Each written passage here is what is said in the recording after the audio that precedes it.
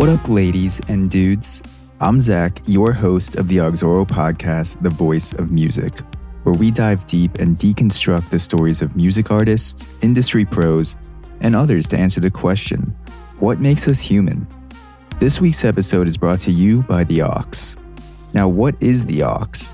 The Aux is a compact weekly newsletter bringing you the 5 coolest things that we come across each week. These little nuggets of knowledge, nuggets of coolness, whatever you want to call them, can range anything from art and life hacks to articles and workout tips. For example, in recent newsletters, we've highlighted our favorite yoga instructors on YouTube, meditation tips, artists of the week, what we're currently reading, and more. So every week we discover some information or tools that enhance our lifestyle, and we would love nothing more than to share these things with all of you. Nothing is better than cool shit, especially cool shit that's free, which this newsletter will always be. So if you're ready to take your cool to the next level, at least our version of cool, you can subscribe to the newsletter with the link in the description of this podcast or visit auxoro.com/theaux. That's AUX. Welcome to another installment of Off the Record, where the artists themselves tell stories, share experiences, and answer questions about the moments that matter. This time, the absolute boss, Naomi Wild, talks about her fearless approach to making art, the last time she had a deep cry, feeling awkward in public, and a funny moment with Odesza and Win on live radio. Or more accurately, a live stream on live radio. You'll get it. Side note, the first time I ever got a press pass to a concert was to see Odesza in Chicago back in 2017. And Higher Ground with Naomi Wild and Odesza is one of my favorite songs ever written. When Naomi came out to sing Higher Ground, I took a few photos, which I still have. But then I put down my camera and looked up at her and Harrison and Clay of Odesza, and I lost myself in that moment. I was right up front in the photo pit, and there were thousands of people around me in the arena. But in that moment, I felt so out of body, like a collective consciousness experience for everyone who was there. And that sounds cheesy, but it did feel like a genuine spiritual moment. And I'll always think of that when I listen to one of Naomi's songs. So without further ado, here's Off the Record with Naomi Wild.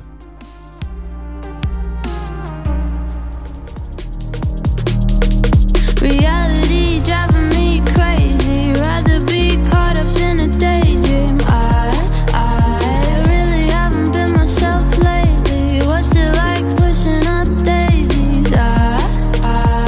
Hey, this is Naomi Wild here with Odesza for Off the Record. All right, so let's get started. Before you dropped out of college, you made a PowerPoint to defend the dropout decision to your dad. If you had to design a PowerPoint today, what decision-making process or person would you make this PowerPoint for and why? I would probably just make a PowerPoint on like mindset and headspace throughout the creative process. I feel like I've been through some crazy writer's block. I've been through a lot of self-doubt. I've been through some really incredible moments on stage that, walking on stages and singing on stages that I would have never even imagined, that I had never even thought about. And I think that all comes from fearlessness. I think that comes from drive and passion, but fearlessness is something that really resonates with me because it kind of ties back into the Odesza song.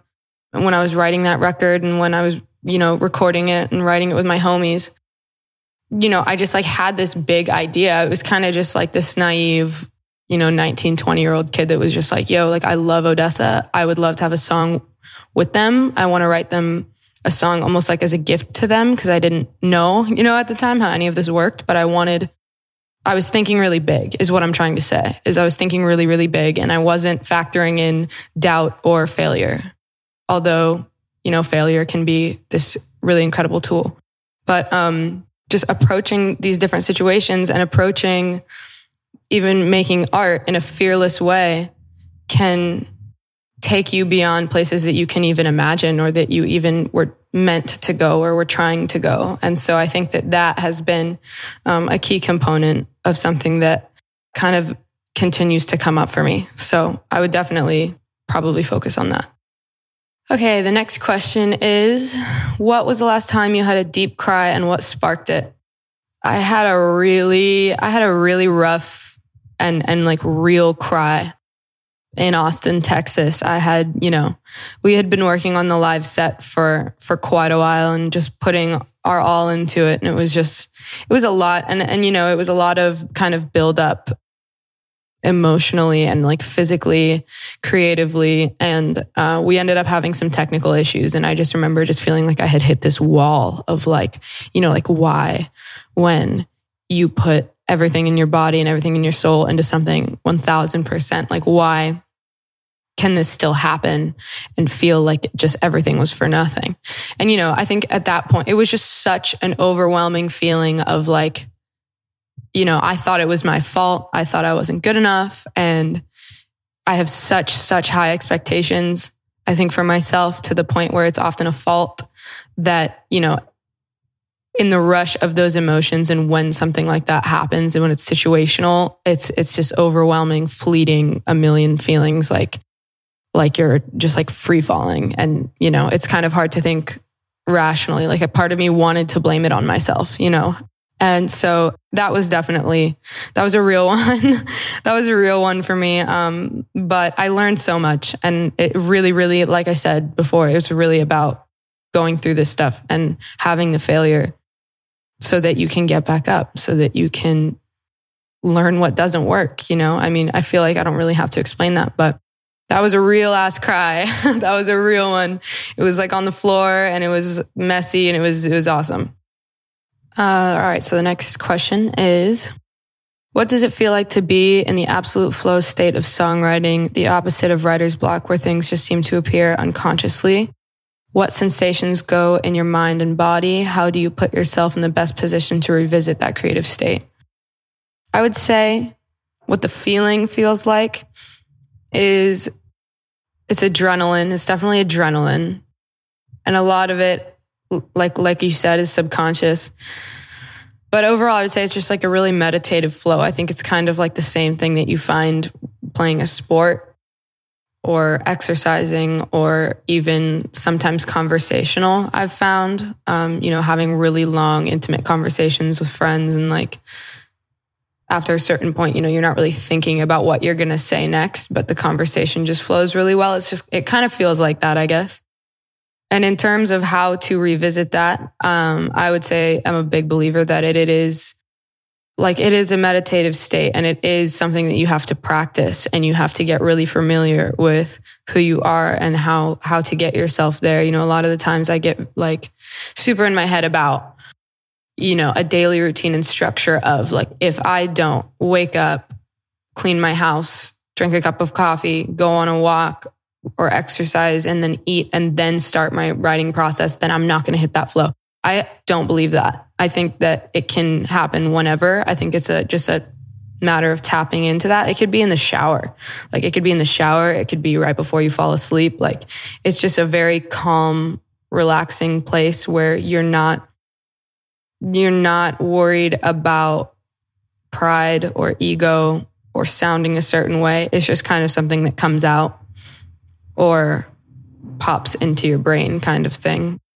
So it's a little bit of a tricky game. And I think that is the game, if anything, is how to get back into that headspace to write a song or to make something. So I definitely don't have one specific routine, but I like to try to just be relaxed. I would say fully relaxed and not anxious going into writing anything. I don't like to force anything. And so, yeah, anything that I can kind of do to turn that on, I guess.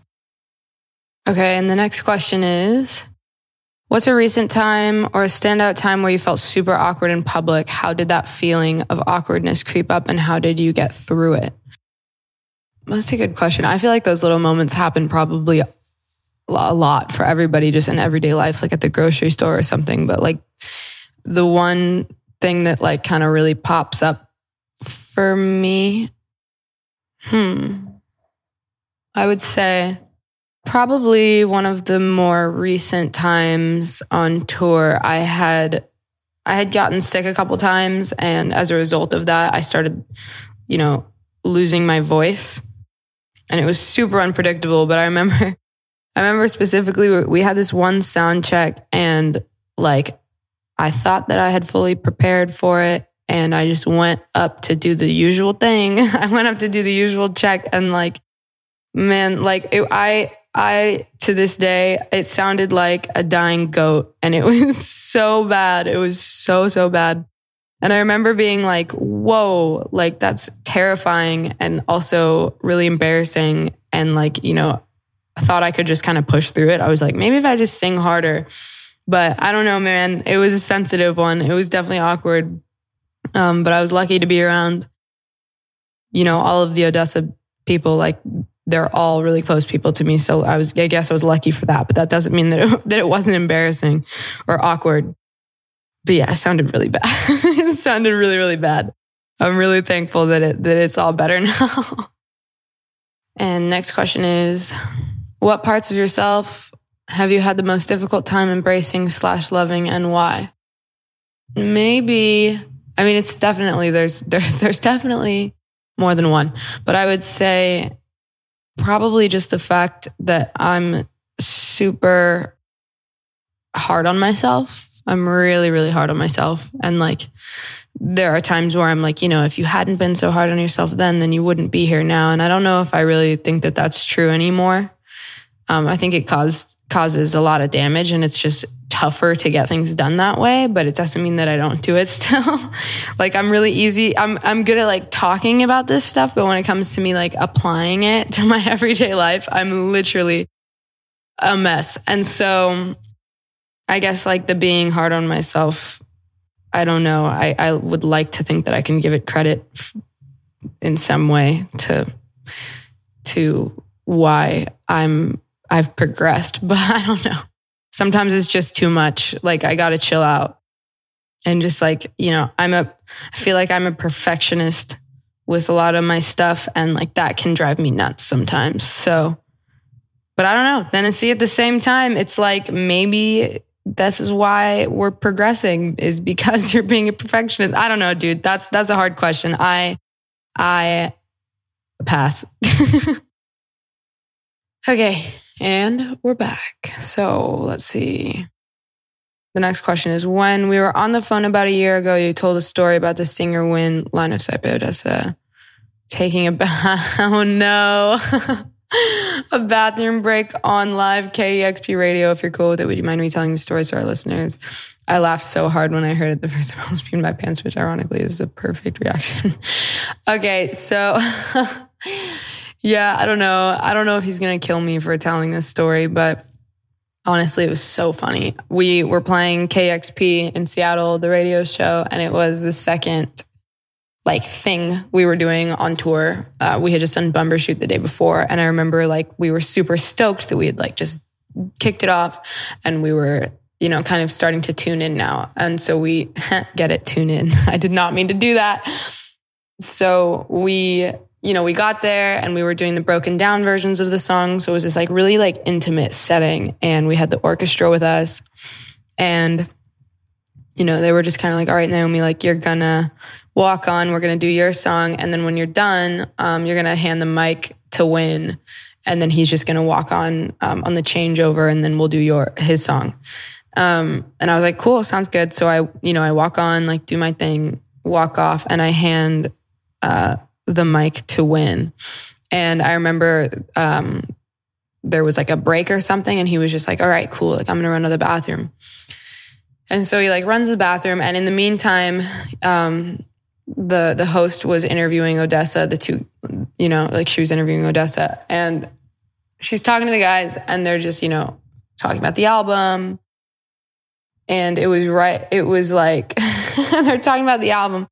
And the next thing we know, she asked him a question, and it's this like the most beautifully compressed like stream of water that like you knew instantly what it was. Like you knew that it was someone peeing. And so I guess like I was in the viewing area like next to like some of the managers, and I just remember like one of them thought it was the funniest thing. Like one of them was cracking up with me, by the way, like I was dying. And the other one looked kind of mad. Like he just looked like He was like, I think from what I remember, he was like shaking his head, but I think that like made it even funnier. And so yeah, it was really obvious that Wynn had taken the mic with him on his trip to the bathroom. And the host even, like, everybody kind of paused, and she was just like, well, I guess somebody couldn't hold it in. And we were all just dying. It was really hard to bounce back from that, but it was just so funny. Yeah, I don't know. That's what happened. I'll never forget that. I hope he doesn't kill me. He's going to kill me, but it's fine. It was too funny. And okay, so the final question is, if you had access to a global broadcast for 5 seconds, everyone in the world could hear your voice, what would you say to people? And it can't be self-promo. Damn, 5 seconds? Okay, I would probably just say,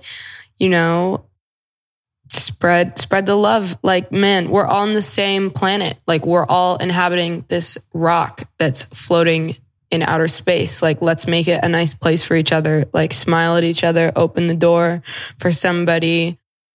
Like, sometimes those are just the nicest things. Like, you're having a shitty day, somebody like just hits you with like a little smile, and you're like, okay, it's not so bad. And kill the road rage. I can't stand that shit. Be nice to people in the traffic. We all hate it. I don't know, man. Probably something like that. Yeah. Cool. Thank you for listening to this installment of Off the Record with Naomi Wild. She just dropped a banger of a track called La La Land, which is out everywhere. You can find it by searching Naomi Wild wherever you listen to music, or by visiting the links in the description of this podcast. And if you love this podcast, you can help us out in 2 ways. The first is you can tag us on Instagram, an IG story, Twitter, Snap, Tumblr, MySpace, anywhere to let your friends know and the world know about Auxoro and what we stand for, which is unfiltered, well-researched, and interesting conversations about the moments that matter. We respond to everything, and I promise we will get back to you. The second is that you can drop us a 5-star rating, a comment, and subscribe to us on the iTunes store. This helps more people see us in searches, which means more people will get to hear us. And this helps us continue to bring bigger and better conversations to you. And we love what we do. Have a gorgeous day, and until next time.